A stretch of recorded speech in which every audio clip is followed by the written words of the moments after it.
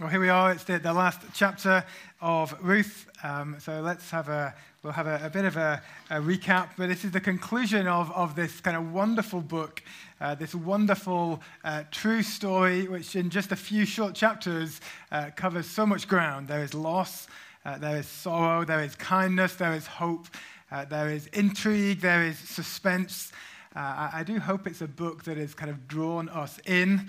As we've said before, that it's a book that has helped us not just to kind of know up here, but really to feel and to appreciate the truths of the Bible and the truths about God and the gospel. And this final chapter is just a brilliant climax, an incredibly joyful and celebratory end to the book. And so the plan this morning is to kind of work is to have two halves.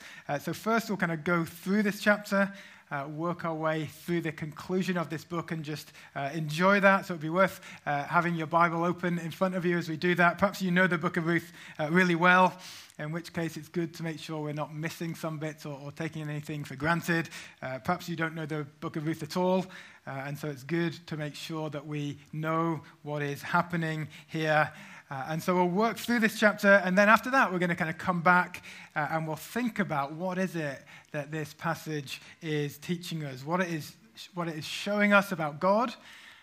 God, who throughout this book of Ruth can at times seem like he's slightly in the background, but as we've seen before, and as we'll see again this morning, it is orchestrating and in control and sovereign over all of these things. And particularly we'll think about what we see about the redemption that God offers us. The redemption that God offers. And really redemption is the key concept in this chapter, in chapter 4. As we work our way through, see if you just notice how frequently we come across the word redeemer or redemption and that theme that just runs throughout the passage. If you're not quite sure what that is or what that means in the Bible, that's totally fine because that's what we'll be seeing together as we work through this joyful chapter. So, as I said, it's the last chapter. We'll have a bit of a recap, the story so far, or if you've not been with us, we can kind of bring you up to speed. And that is to say this, that so far, Naomi and Ruth have returned to Bethlehem from a place called Moab. Naomi had gone there with her family. She'd experienced tragedy as her husband, Elimelech, and her two sons have died. She comes back to Bethlehem, back into Israel, back to the promised land, as it was called, with Ruth, one of her daughters-in-law. And yet at the end of chapter 1, it was a pretty sad scene. Naomi says she feels completely empty. These two widows have returned, and yet realistically, it seems with very little prospects, with very little hope. And yet into chapter 2, we met this man, Boaz, who enters the scene, who God brings into the picture. And straight away, we can't help but notice that Boaz is just a great guy. He shows Ruth real kindness. He offers her protection and security. He provides her and Naomi with food. And then the climax of chapter 2 is that actually it turns out this man, Boaz, is both a relative and a redeemer of Naomi and her family. A good chance to remind ourselves, what is a redeemer in this context? We'll come back to that. As we said, it's a big part of this chapter. But really, a redeemer was someone who, if a relative fell into hard times, as Naomi clearly had, the Redeemer had this role of helping them out of that. It was a great part of God's law where for his people, where if things went wrong for people, it wouldn't just be a kind of a downward spiral where misfortune brought poverty and it just kind of perpetuates itself. But actually, it was a way through which people could be lifted back up again and restored. And so as Boaz arrives as this redeemer, real hope comes into the story. And we saw that last week. Angus helped us see chapter 3, Ruth and Naomi reaching out to Boaz to see if he will take on this role of being a redeemer for them. And the way that would happen is through marriage. Again, we'll talk about that later. But we saw this kind of marriage proposal, and we saw it was good news because Boaz said, yes, He said, yes, he will do it. Yes, he will redeem them. And it all seemed to be going brilliantly. But then there was a twist. Yet, Boaz says, there is a redeemer closer than I. There is someone else. There's another relative who has sort of first refusal, or we might say that the primary responsibility to act as a redeemer. And so, end of chapter 3, in one way, it's fine. This redemption is going to happen one way or another. But let's be honest, as we've been following through the story, it's a bit of a downer, isn't it? We don't want it to end up with this new guy who we've never met. We don't even know his name. By this point in the story, we are kind of Team Boaz. That's Ruth and Boaz together. That's how we want things to end up. And that's not us just trying to kind of bring extra stuff into the story. That's not just us trying to turn this into, Notting Hill or whatever your favorite rom-com might be. That is how the book is written. That is how we're supposed to feel. And that brings us there into chapter 4, this kind of element of suspense. And we'll run through chapter 4 to see, well, how is this all going to work out? Chapter 4, verse 1, Boaz had gone up to the gate and sat down there. That's not just Boaz hanging around. The gate is the place where business and meetings and legal stuff happened. And this other redeemer, this kind of nameless redeemer, comes by. And Boaz, basically, he sets up a meeting. You sit here, he says he gets the elders of the city to sit here as witnesses. It's a business meeting. And verse 3, then he, that's Boaz, said to the Redeemer, Naomi, who has come back from the country of Moab, is selling the parcel of land that belonged to our relative Elimelech. That's Naomi's husband who died. So I thought I would tell you of it and say, buy it in the presence of those sitting here and in the presence of the elders of my people. If you will redeem it, but if you will not, tell me that I may know, for there is no one beside you to redeem it, and I come after you. And he said, I will redeem it. I don't know if you feel your kind of heart sink a little bit there. At this point in the story, it seems as if our hero Boaz is not going to be the person who this ends up with. This other person is kind of cutting in. Again, this isn't the ending that we've wanted. This isn't the ending that surely this book has been running towards. But we see as we continue that Boaz is still at work. There is more because he throws in this extra bit of information here. Then Boaz said, the day you buy the field from the hand of Naomi, you also acquire Ruth the Moabite, the widow of the dead, in order to perpetuate the name of the dead in his inheritance. And so this man thinks he's just, buying a field, a nice bit of property to add to his portfolio, a land he might be able to use to turn a bit of profit, a bit of extra harvest, a bit of extra cash. Well, it turns out this bit of land also comes with a Moabite widow and her mother-in-law as part of the package. It's not quite what the man had been expecting as the kind of the small print at the bottom of the deal. And yet that is how redemption works here. Here's how it all kind of links in with marriage. I don't know, perhaps did you slightly kind of bristle at that language? It says you acquire Ruth as if you were like an object to be traded.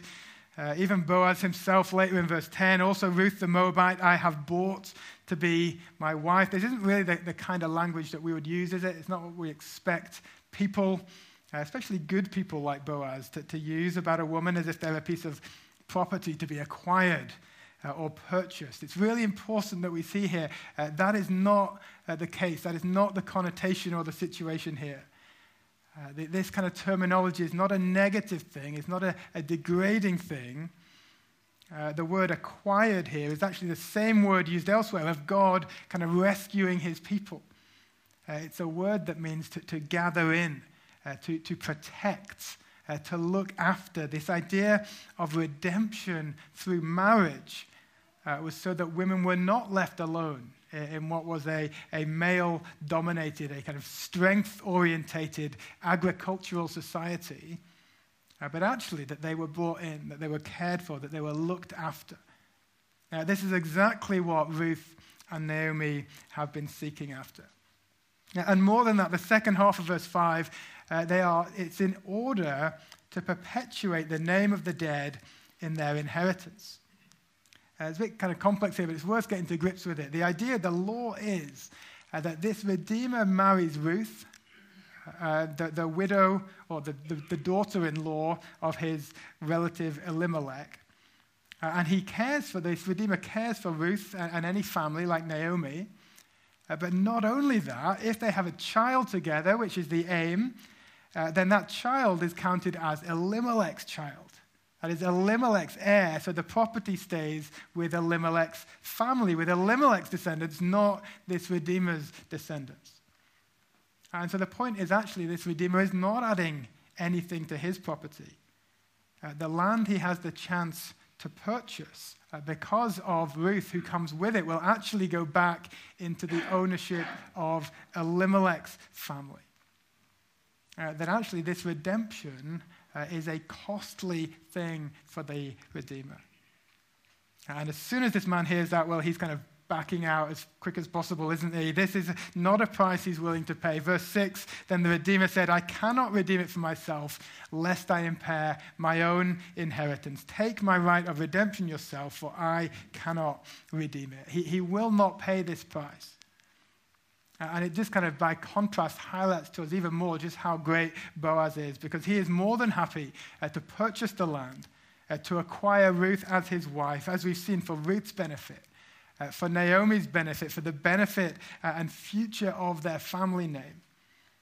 Boaz is willing to carry out this costly redemption. And so there, verse 7 and 8, he gets given a sandal, as you do apparently, which is the way things were done back then. But, the point is it's all done in the proper order. It's done in the presence of these witnesses. And there's a real sense of celebration, isn't there? These witnesses in verse 11, they bless Ruth. In verse 12, they say a blessing over Boaz. And from then on, it seems that the celebrations, the joy just goes up and up and up. Verse 13, Boaz and Ruth are married. And they have a child. Again, that emphasis here, the Lord gave her conception, that God is behind all of this. And then perhaps the climax of the story, this child sitting on Naomi's knee. At the end of chapter 1, Naomi had been surrounded by the women of the village as she told them how God had dealt bitterly with her. As she told them how she was empty. And here she is at the close of chapter 4, a very deliberate parallel, again, surrounded by the women of the village. But here sat with a grandchild on her lap as they celebrate the blessings that God has poured out on her. How he has provided this Redeemer, who incidentally here is Obed, the child, rather than Boaz. It is Obed who will be her Redeemer as he continues her family line. And as well, these women remind Naomi how Ruth, who was somewhat forgotten by Naomi in chapter 1, Ruth is also this incredible gift, your daughter-in-law who loves you, who is more to you than 7 sons. Naomi herself has moved from this emptiness of chapter 1 to this great picture of fullness at the conclusion of chapter 4, showing incredible love by God through providing this Redeemer, this child as a Redeemer, and also God's love for Naomi shown through Ruth's consistent, dependable love for her mother-in-law. This is a book, as we said, with that kind of element of romance. This is a book with that marriage. This is a book with that kindness. It's actually interesting that the word love is only used once, and it is used here describing that love that Ruth has for Naomi, that love that she has demonstrated. And I think that in itself is a great reminder for us that often God shows us his love through the love that others show us. And that example, that encouragement to us as God's people to be showing God's love to others in that same way. And so it is it is a tender ending to this beautiful story. But actually, even after that, there's more. Because these last couple of verses then show how this hasn't just been an isolated story, but is actually part of God's big story. It says they named him Obed, He was the father of Jesse, the father of David. And then verses 18 to 21 repeat and expand that family tree. And we see actually in all that has been happening in this story, God has been at work because God has been providing and protecting the line that will ultimately lead to David. That is King David, Israel's greatest ever king. And in some ways, this would have been the most kind of jaw-dropping moment of all for the first ever readers of this book. That this local, this kind of small-scale story of God's love, this picture of kind of personal redemption, is actually an essential step in God's big picture. His universal work of bringing about the king that his people needed, the king that would ultimately rescue his people. And for us, this conclusion is really important as well, as it means it's been right. It's been kind of legitimate, I suppose, for us to have been connecting this story of Ruth into our story and into our lives. Because the book of Ruth itself connects into that big story of what God is doing, how God is at work in his world. And that is all of our story. That is the story that all of us live in. And actually, it is the story that continues beyond David to Jesus, the ultimate king. We see this kind of genealogy that closes the book of Ruth. And actually the opening pages of the New Testament, Matthew chapter 1, begins with a very similar genealogy, this family tree running through Boaz, through Obed, through Jesse, through David, all the way to Jesus. And we see actually that God is at work throughout history in bringing about his perfect plan of redemption. Redemption not just for one family, not just for these two women, although this book does show us just how much God cares for individuals, but actually redemption for all who are lost, for all who are empty, for all who need help, for all who have strayed far from God. That redemption is available to all of us through Jesus, that Redeemer that God has brought about. And throughout history, God has been working out his purposes. He has brought Jesus, who offers that redemption to everyone who trusts in him. And so having worked through that passage, and with those lenses on, I suppose, of this book deliberately connecting itself into the big picture, that big picture of salvation, that big picture ultimately fulfilled in Jesus, let's kind of go back again and let's finish up with three implications of this chapter of Ruth that help us to see, that help us to grasp just what Jesus has done for us as our Redeemer. As we see, as we said in this chapter, this incredible picture of redemption. And the first thing is this. The first thing is to say that Jesus pays the price of redemption. Jesus pays the price of redemption. Chapter 4 opened, didn't it, with this kind of nameless redeemer, this man who wouldn't or couldn't redeem because, as he said, it would impair his own inheritance. We saw how redemption is a costly thing. And we see most fully in Jesus the one who was willing to pay that cost. Again, into the New Testament, the Apostle Peter writes that it is not with silver or gold that we're redeemed, but, he says, with the precious blood of Christ. It is Jesus in his death who pays the price of our redemption. It's Jesus in his death who pays the penalty for sin and means that we are able to be brought back to God. Jesus was willing to pay that price of redemption. Now, why do we know that Boaz in this story is a good guy? Why have we been siding with Boaz throughout Ruth, kind of confident that he'll do the right thing? It's because throughout this book, from the very first moment we met him, he has been a model of showing costly kindness to those who didn't earn it. Remember when he was kind of pulling out extra sheaves of wheat so that Ruth had more to collect? And that kind of comes to kind of fulfillment here as he accepts this cost of redemption, this cost this other man was unwilling to pay. And that's how we had confidence in Boaz. How much more can we have the ultimate confidence in Christ, that he is good, that he is kind, that he is someone we can trust in, he is someone to side with, because he has paid the ultimate price of redemption.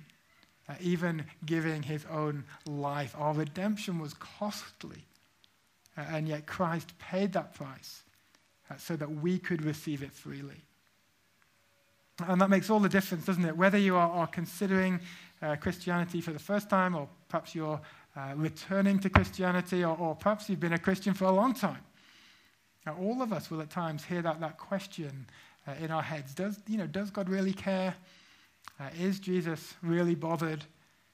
Especially when times are hard and we see suffering around us, that question can start to raise its voice a little bit louder. And yet when we look to the cross, we see that Jesus has paid the ultimate price of redemption. He has given his own life. And so however confusing or difficult things might get, we can know for certain his love for us. We can know that he will never let us down, that redemption is for certain, because Jesus pays the price of that redemption. That is done, that is dealt with, and he has done it. Jesus pays the price of redemption. The second thing then that we see is that Jesus brings us into his family through redemption. Again, this idea of redemption is huge throughout the Bible. God redeeming his people. It's kind of the language of purchasing people back, of paying that cost, as we've just said. But there can be perhaps a danger in our minds, there is a danger that in our minds this redemption becomes something that is purely legal or purely kind of transactional. And it is true in this passage where it's clear that the price is paid and things are done as they should be. And yet also this book of Ruth, and this chapter in particular, makes it clear that redemption is a relational thing as well. That actually we're redeemed into a family. We're redeemed into God's people. And that's why it matters that it's Boaz, not this other guy. That's why we couldn't have just stopped at the end of chapter 3 and said, well, that's all sorted. I don't know who she's going to end up with, but they'll be redeemed one way or the other, and that's all that matters. No, it does matter because it's relational. Ruth is married into this family, and that's what the people celebrate in verse 11. May the Lord make the woman who is coming into your house like Rachel and Leah, who together built up the house of Israel. Rachel and Leah were the mothers of the 12 tribes of Israel. And so this is an incredible thing to say, an incredible privilege to speak about someone. Remember, this is Ruth the Moabite that has been repeated throughout this book. The Moabites were the enemies of God's people.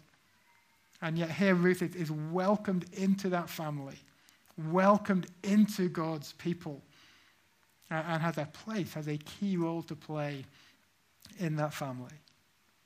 Again, as we trust in Jesus, it's not simply that our slate is wiped clean and we're kind of sent away to go and get on with it by ourselves.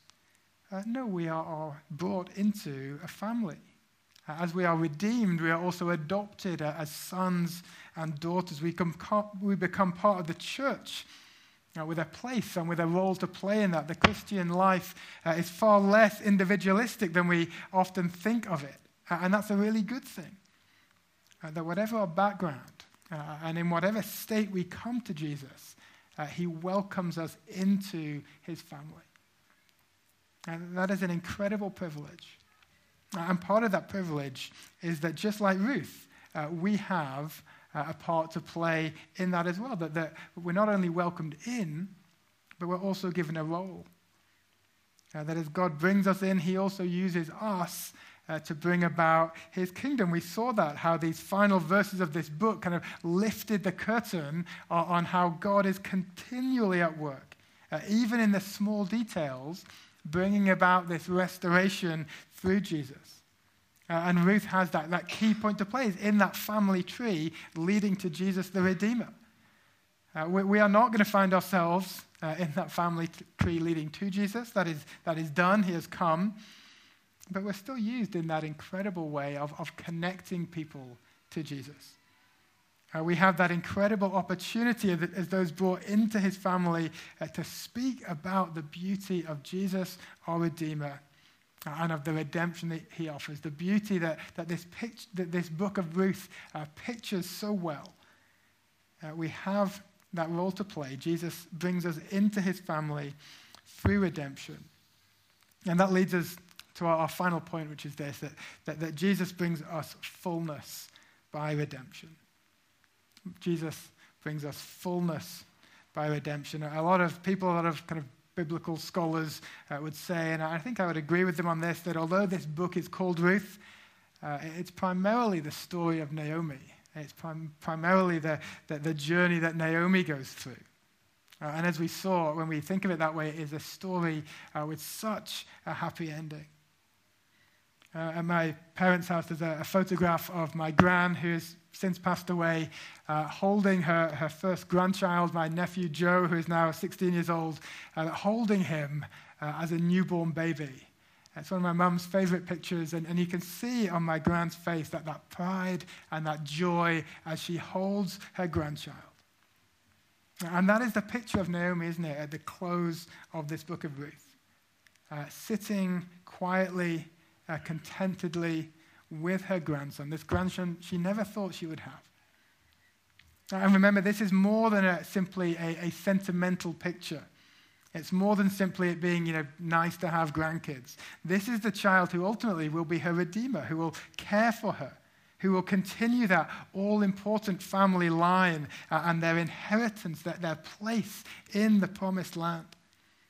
This is the one who, as we read in verse 15, shall be to you a restorer of life and a nourisher of your old age. This is a great picture, as we said, of fullness. Naomi has moved from that emptiness of chapter 1 to fullness here because of this redemption. And again, we're able to say in an even greater way how Jesus brings us fullness by redemption.